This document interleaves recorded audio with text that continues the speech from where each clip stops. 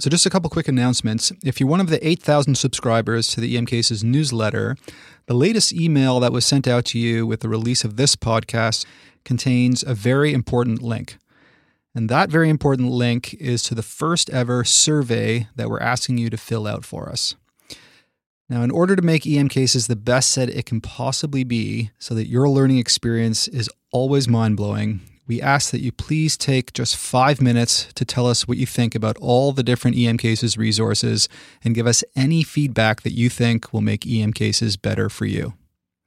All right, now on to medications for upper GI bleeds. So we've intubated our sick 42-year-old alcoholic GI bleed patient. We've given some fluids to maintain organ perfusion. We've ordered up some red cells. It's time to start thinking about meds to help stop the bleeding until the patient gets scoped. So let's start with PPIs. Just to remind the listeners, the typical dose of something like pantoprazole, as an example, is 80 milligram bolus followed by an 8 milligram per hour infusion. So, Dr. Swaminathan, what does the literature tell us about the value of giving IV proton pump inhibitors, PPIs, in the acute upper GI bleeder in the ED? Nothing could be more part of routine practice than the PPI bolus and drip on these patients, and nothing could have less literature to defend its role than giving a PPI bolus and drip. But we all do it. We all do it, and our GI docs all ask for it. So let's cut right to the bottom line here, and let's talk about numbers needed to treat, because we've got good literature to tell us. When we talk about preventing death and decreasing transfusion, the NNT for PPI is infinity. It's a little 8 on its side, which means that there aren't enough patients in the world with upper GI bleed for us to save somebody's life by giving them a PPI. Now, there are some NNTs that are not infinity. The NNT is 1 in 15 for helping when we're talking about preventing re-bleeding. And this is after we've done the endoscopy and tried to stop something. So we've gone in, we've done the endoscopy, we've done an intervention, and then they go back and rescope the patient, and they find that having a PPI on board reduces the risk of having re-bleeding. Not necessarily what I'm focused on in the emergency department, but again, this is probably why our GI docs like it.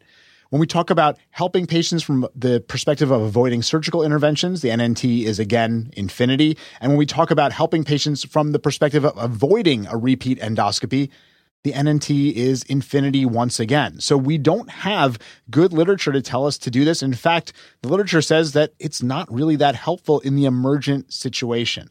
We also have some NICE guidelines. So the NICE guidelines say that we shouldn't offer PPIs to patients with non-varicose upper GI bleeds unless endoscopy shows an ulcer. Now, all of that being said, all of our GI docs love PPIs. They love them. This is like the first line treatment for them for so many disorders. They love using them. So if, again, I have this patient, I've intubated them, I'm actively resuscitating, and I'm on the phone with my consultant, and they say, hey, can you give them a PPI? I don't fight with them, because I don't think it's that big a deal. I just want them to come in and do the scope. So yes, sure, we're going to give a PPI, no problem. But don't rattle it off as one of the first things in your management. Remember, if you rattle off 10 medications that the patient needs, you're definitely not going to get the one that you really, really want. So in my initial resuscitation, PPI is nowhere near it, but I'm happy to give it after I've done that initial resuscitation. So suffice to say that even though the evidence isn't there, practically speaking, there's not much of a downside to giving it, and most of our GI specialists will want it. It's definitely not a priority, and if a sick patient who you're resuscitating, a PPI shouldn't be the first thing you think about. You can definitely wait to give the PPI until a bit later. What about, I understand there's a bit of controversy in terms of giving a bolus versus giving a bolus plus an infusion. What does the literature tell us there? Yeah, again, Anton, like you said, the bolus plus infusion is the standard way to do this, but it probably doesn't make a difference.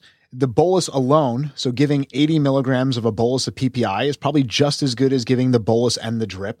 And honestly, if the patient can take PO, an oral dose is just fine. Now, in our massively bleeding upper GI bleeder, we're not going to be giving a PO dose of a PPI, but I just give the bolus and call it a day. I don't need an infusion of that 8 milligrams per hour. It doesn't make any difference. Sometimes in those really sick patients, you need every line that you can get for other things. So I think that's really good to know that if you're going to give a PPI, probably a bolus will suffice, and you can save your IVs for some other more important things.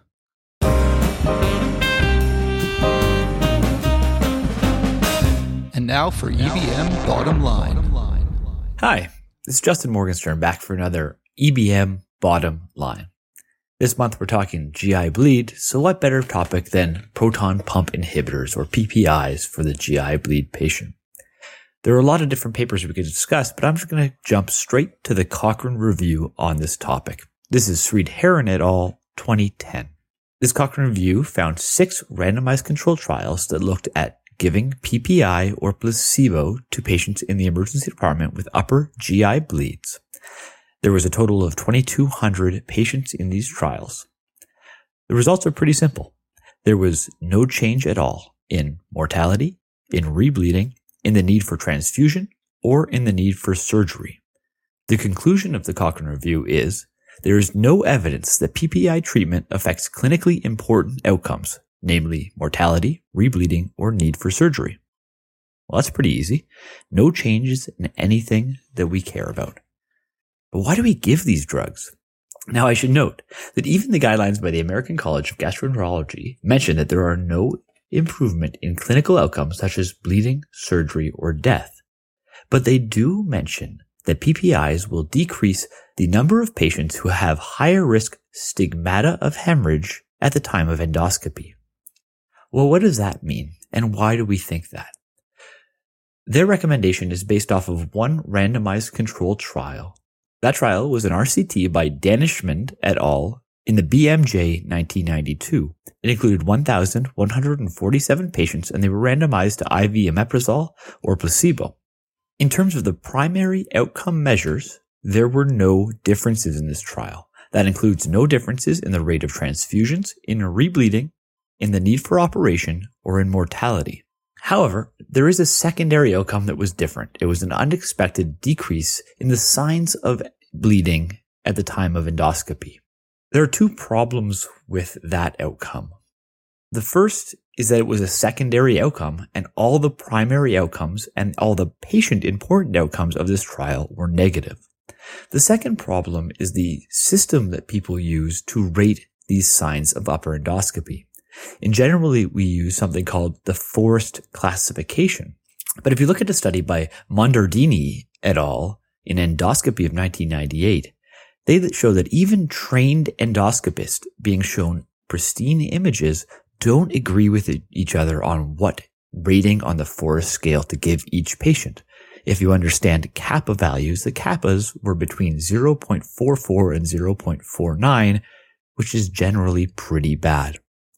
So when you sum this all together, PPIs do not seem to change any patient-important outcome, and the only outcome that we're seeing changed is an unreliable measurement that was only a secondary outcome in one trial. When I sum that all together, my EBM bottom line is that in the emergency department setting, there does not seem to be any role for the use of PPIs in patients with upper GI bleeds.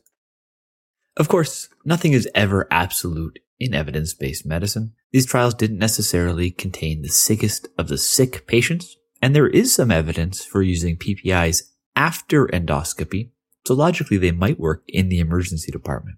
I know that some people argue that if you have a patient with a massive GI bleed, you should just go ahead and give the PPIs because we want to try everything, throw the kitchen sink at them. My concern is that PPIs might distract you from the things that might actually save this patient's life, like blood transfusion, good resuscitation, and early endoscopy. I don't think that there's any problem with pushing a single bolus of IV PPI. However, you could easily get yourself in trouble by trying to set up infusions when you have better things to do. For now, I tend to avoid PPIs altogether when managing these patients, and I leave that decision up to the admitting medicine team after I'm done the initial resuscitation. That's all for this time. Talk to you later. All right, so that's PPIs. Now, let's talk about antibiotics. I mean, this never really made sense to me, but it's my understanding that there is some pretty good evidence for benefit of giving, say, a gram of IV ceftriaxone in patients with presumed variceal bleeding in the ED. So, Dr. Swaminathan, what exactly is the benefit of antibiotics in acute GI bleed, and why does it work? So we talk about, again, medications that are routine practice, like the PPI, but don't have any benefit. This is one that is often forgotten, but clearly has a benefit. When we look at the literature here, it's an NNT of 1 in 22. So for every 22 patients that we treat with ceftriaxone, we have a good outcome. And Anton, that good outcome isn't, I didn't need to rescope them or they didn't have any bleeding stigmata on my rescope. It's a life saved. Every 22 patients that we give a gram of ceftriaxone to, we will save one patient's life. And when we talk about infection prevented, it's just 4. For every 4 patients we give it to, we prevent an infection. I mean, that's incredible, Swami. So we're actually saving one life in 22 every time we give ceftriaxone for an upper GI bleeder with varices. That's amazing. And then we're preventing an infection in a quarter of those patients. Think about how low those numbers are, Anton. I mean, that's incredible NNT. We talk about drugs. We embrace drugs that have NNTs in the 80 or 90 range, and we think those are great. This is 22 for saving a life. Now, you alluded to this, but the reason is why? Why does this help? The patients who survive their immediate upper GI bleed, if they die later on, they die from infection. They die from overwhelming sepsis. There's an increased risk for bacterial infection in these patients, and why is not completely understood, but it probably has to do with the fact that, one, they are immunocompromised to begin with. These are patients who are chronic drinkers. They're cirrhotics. Their immune system does not function the same way. But on top of that, these patients who have cirrhosis, they usually have some translocation of bacteria out of the gut, and they are dealing with some low level of bacteremia to begin with. So a dose of ceftriaxone, it saves lives, it prevents infections. These are huge numbers. These are really, really impactful numbers that we're seeing with just a single dose of that ceftriaxone. Now, whether that's continued as an inpatient, that's a little bit up to the inpatient doc, and Salim can probably speak to that a lot more than I can. But we start that therapy, and that keys the inpatient team into understanding that that has to be done. So we talk about things that we must do versus things that we do to facilitate someone else's job. The ceftriaxone is something that we absolutely 100% must do. Antibiotic prophylaxis in patients with cirrhosis and an upper GI bleed reduces all-cause mortality, reduces bacterial infection. It actually seems to also reduce the rebleeding rates as well as hospitalization length. Wow. So we should almost be thinking about these patients with upper GI bleeds who come in shock, like a septic shock patient. Get those antibiotics in early. All right. So the one medication we haven't talked about, which is often used in these patients, is Octreotide or terlipressin in the UK. So just to remind our listeners, the dose of Octreotide for variceal bleeds is 50 micrograms bolus followed by 50 micrograms per hour. Dr. Rezaie, what does the literature tell us about the value of these medications? Yeah, the first thing is, how does Octreotide work? It reduces the splanchnic blood flow and acid production. So it's almost taking, Swami had mentioned earlier, this like a high pressure system because they may have like portal hypertension. This helps reduce some of that pressure. So almost like a permissive hypotension, if for lack of a better analogy. But when you look at the number needed to treat, none were really helped in preventing death or need for transfusion. But it can reduce the risk for continued bleeding and upper GI bleed, regardless of the presence or absence of bleeding varices. And let's think about that for a second, because traditionally we've used Octreotide for variceal bleeds, but in your non-variceal bleeders, you're doing the same thing. You're reducing that splanchnic pressure. So if they have something like a peptic ulcer, and they are briskly bleeding from that, you're reducing some of that pressure in that. And so there is some evidence, although not robust, that actually shows that this may actually even benefit people in non-variceal bleeds. Now, there was a Cochrane review, Anton, that found no effect on mortality, but the rates of continued bleeding and need for transfusions were decreased when giving this Octreotide or somatostatin analog for variceal-related upper GI bleeds. In my practice, I've actually started giving this now. I know it does take up an IV, but it physiologically makes sense why this would work for the outcome of continued bleeding and blood transfusions. All right. So just to sum up the medications there, a definite yes for antibiotics for these upper GI bleeders. Octreotide may be beneficial, but doesn't really help in terms of mortality. It's not a bad idea to give them in any upper GI bleeder, not just variceal bleeding. And for PPIs, there's really no good evidence. Certainly, if you're going to give it, just a bolus is adequate.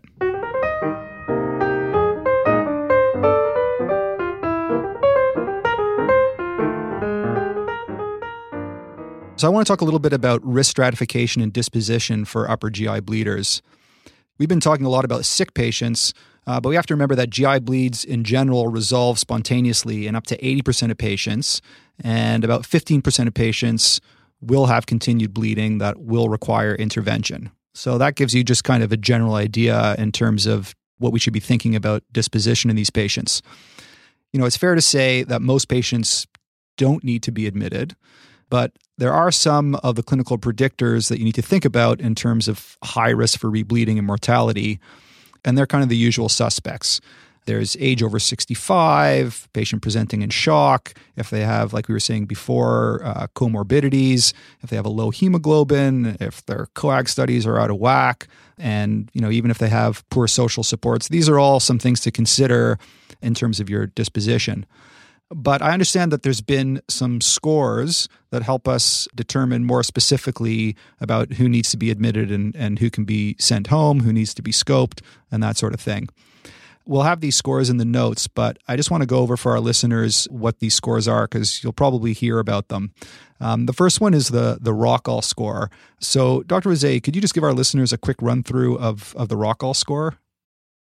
So, yeah, Anton. So the Rockall score is a score that kind of helps predict who needs urgent endoscopy versus who can have a more delayed endoscopy. And I'll let the listeners or whoever decide what that timing exactly is. Is that less than 12 hours? Is that 12 to 24 hours? That part's not important. The part is who needs a scope sooner than later. And when you look at a low-risk Rockall score, the people you're talking about are people who are aged less than 60 years. They're hemodynamically stable, so they have systolic blood pressures greater than 100 millimeters of mercury, pulses of less than 100, and then really no major comorbidities such as congestive heart failure, coronary artery disease, liver failure, disseminated malignancy. So that's the Rockall score. Dr. Swaminathan, just give our listeners a quick run-through of the Glasgow-Blatchford score.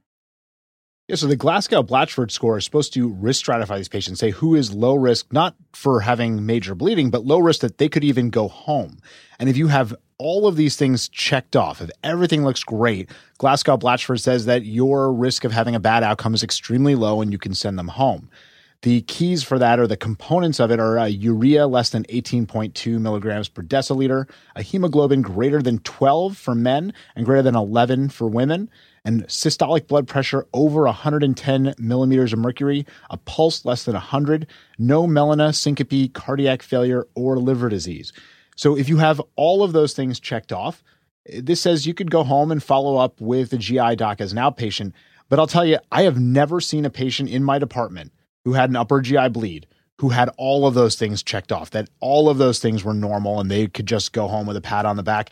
In fact, I had one that I thought was pretty close and looked pretty good. And I called our GI doc and said, hey, I got this young kid here. He's really low risk by Glasgow-Blatchford. I'd like to send him for follow-up with you. He goes, you have an upper GI bleed patient who you want to send home for me to see in the office.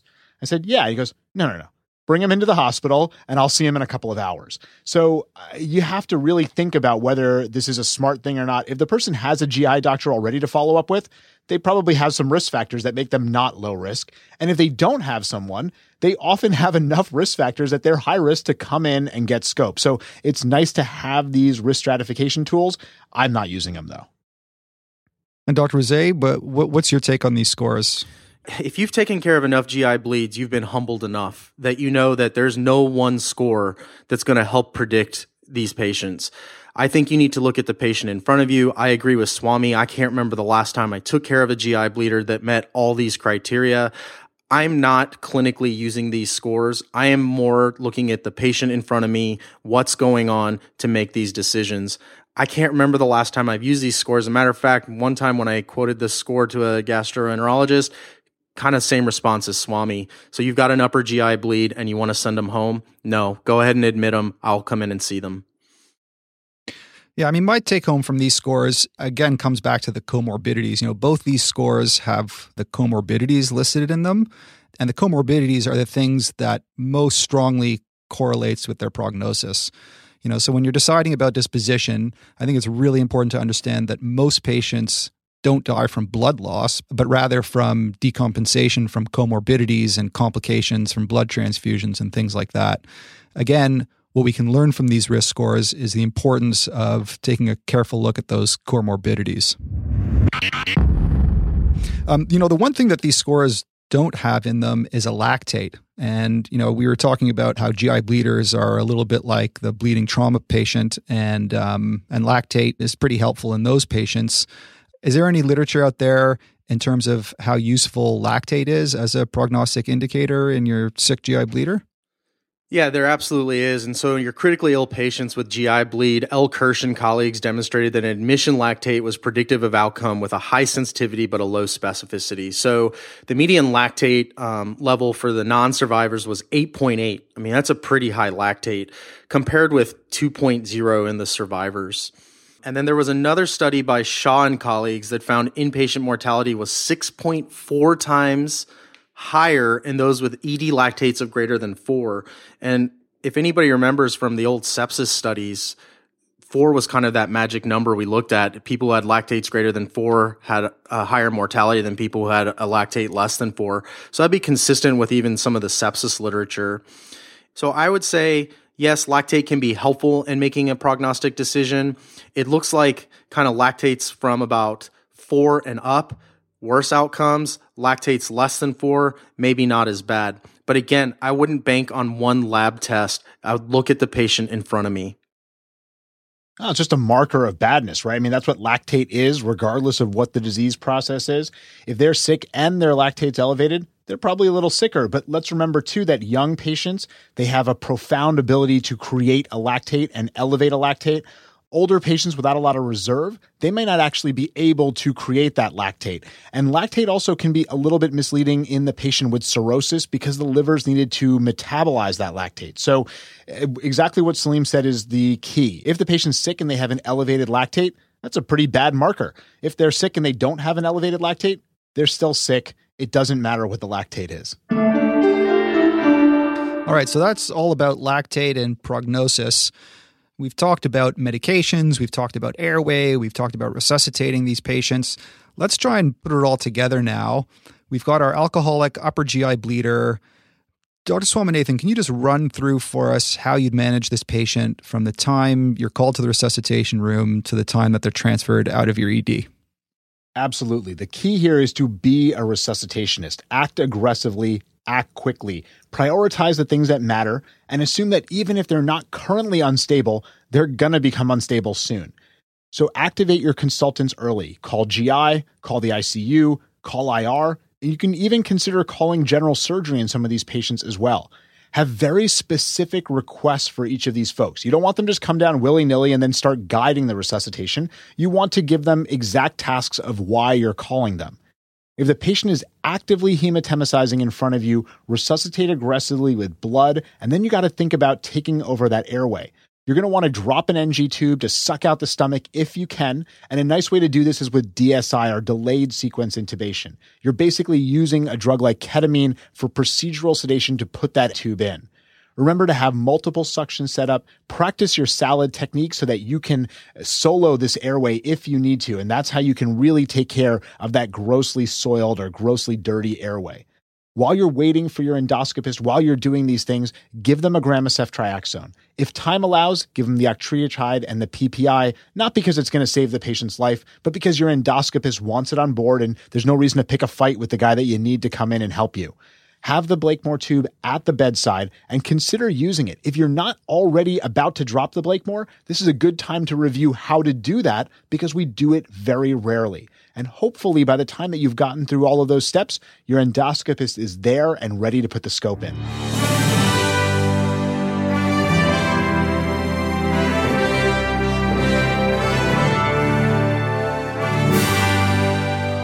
Nicely said, man. I wish all my resuscitations went that well, perfectly scripted. I can honestly say that not a single GI bleeder I've ever resuscitated went that smoothly. There's going to be some rocky roads in there for sure. All right. So last question. What do you guys think about the future of GI bleed management in terms of how we're going to manage GI bleeders in, say, 5 or 10 years? So one thing that I don't know will make a profound difference, but we think it will, is really knowing these patients' coagulation profile, how clotty they are, how bleedy they are, for lack of better terms. So having something like TEG at the bedside to be able to figure out what products can help to guide this resuscitation, and not that we have literature saying that TEG is the greatest thing since sliced bread, but it makes sense because these cirrhotic patients, you don't really know what factors are up and what factors are down and what to give them. So TEG might be a really nice thing. Reboa is something that is there, and this might be one of those medical indications for placing these resuscitative endovascular balloons into the aorta. Basically, if I can stop blood flow to those varices completely, that might give us enough time to do an intervention. And this might be really profound in those patients where GI comes in and they scope and they cannot get a clear field. They can't look and see what's bleeding to take care of it. So Reboa might actually give that opportunity. And then the last thing is, could we be doing endoscopy ourselves? Could we, the emergency physician, learn how to do the endoscopy so we don't have to wait for our endoscopist to come in? And again, I don't think anybody's doing this, but there are a lot of other procedures that we're learning. There are a lot of other procedures that we think we may be picking up. This might be one of the things that could really help a very select group of patients. Yeah, I mean, we're already starting to see more transesophageal echo in the emergency department, so I don't think it's that far-fetched to think about EP endoscopy, Swami.